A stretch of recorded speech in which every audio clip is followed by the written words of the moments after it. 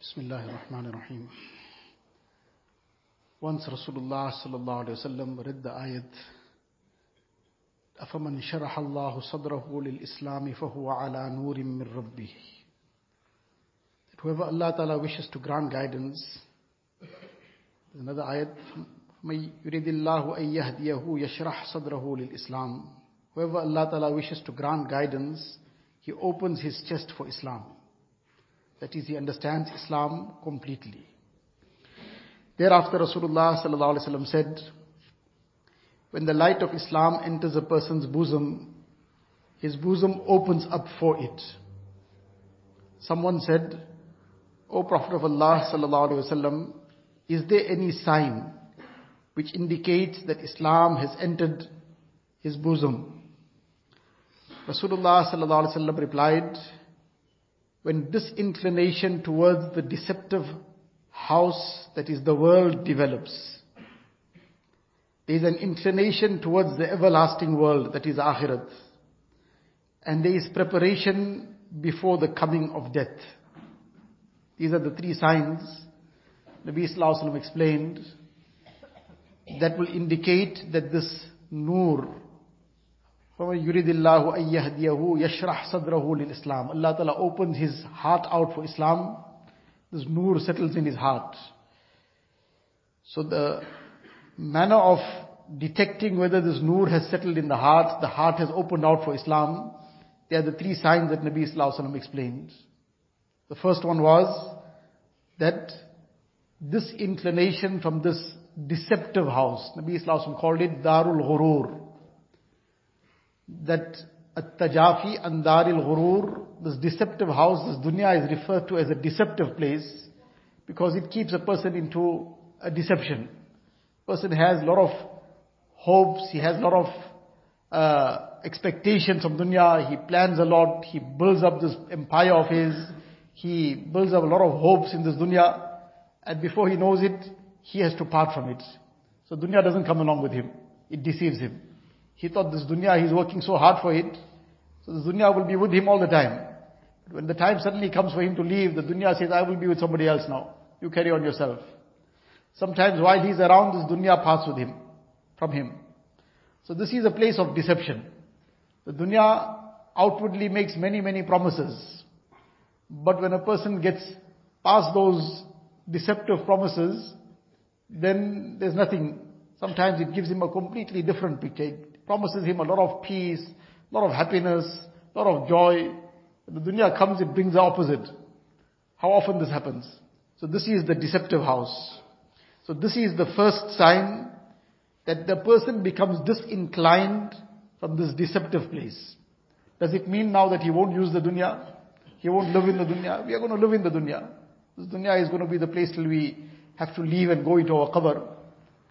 So he will use the dunya, he will live in this dunya, he will enjoy the ni'mas Allah Ta'ala has blessed him with, but his heart will not be inclined to it. As somebody explained, the condition of the Ahlullah, the pious personalities, that wo dunya ke mashghalon mein bhi ba khuda rahe. Wo dunya ke mashghalon mein bhi ba khuda rahe, sabke saath reh ke bhi sabse juda rahe.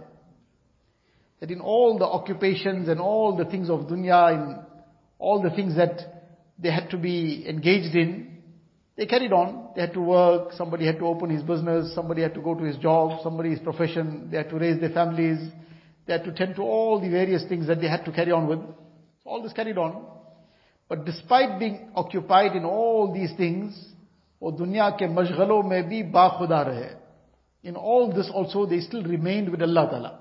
Meaning their hearts were attached to Allah Ta'ala. And despite being with everybody, they were detached from everyone.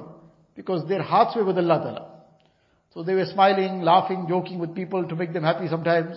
They were fulfilling the rights of people around them. They were seeing to whatever their responsibilities are. But their hearts with Allah Ta'ala. This is the disinclination from dunya. That the dunya is not in the heart. The dunya is in the hands. The dunya is in the business, the dunya is wherever it's supposed to be, but it's not in the heart. That is the main thing. And the second thing is that one is getting disinclined from dunya So there are many people without Iman also. There are these hermits and Hindu yogis and whoever, they've totally forsaken dunya. They got nothing, they don't want to have anything with dunya.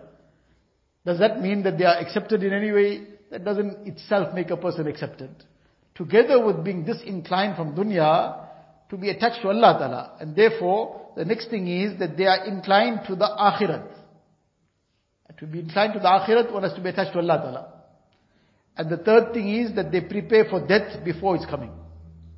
They don't just procrastinate, because death comes, it comes without warning. Then there's no time to prepare. So therefore they prepare for death before it's coming.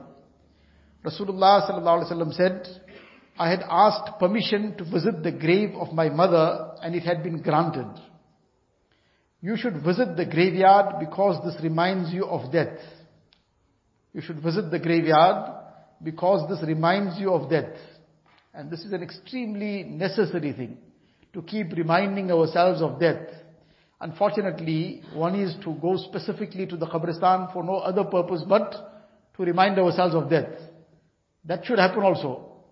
Then apart from that, to visit the graves of our relatives who are buried, that is a right. Somebody's parents have passed away, somebody's other family members have passed away. To visit the qabrs once in a while. Some places nowadays, unfortunately, it has become very dangerous. People get robbed and mugged in qabristans and graveyards. So then a person takes the precautions, he doesn't go alone, goes with a group of people, whatever. But once in a while, to undertake this, or to go to some graveyard which is safe, but to make a habit of going once in a while to the qabristan.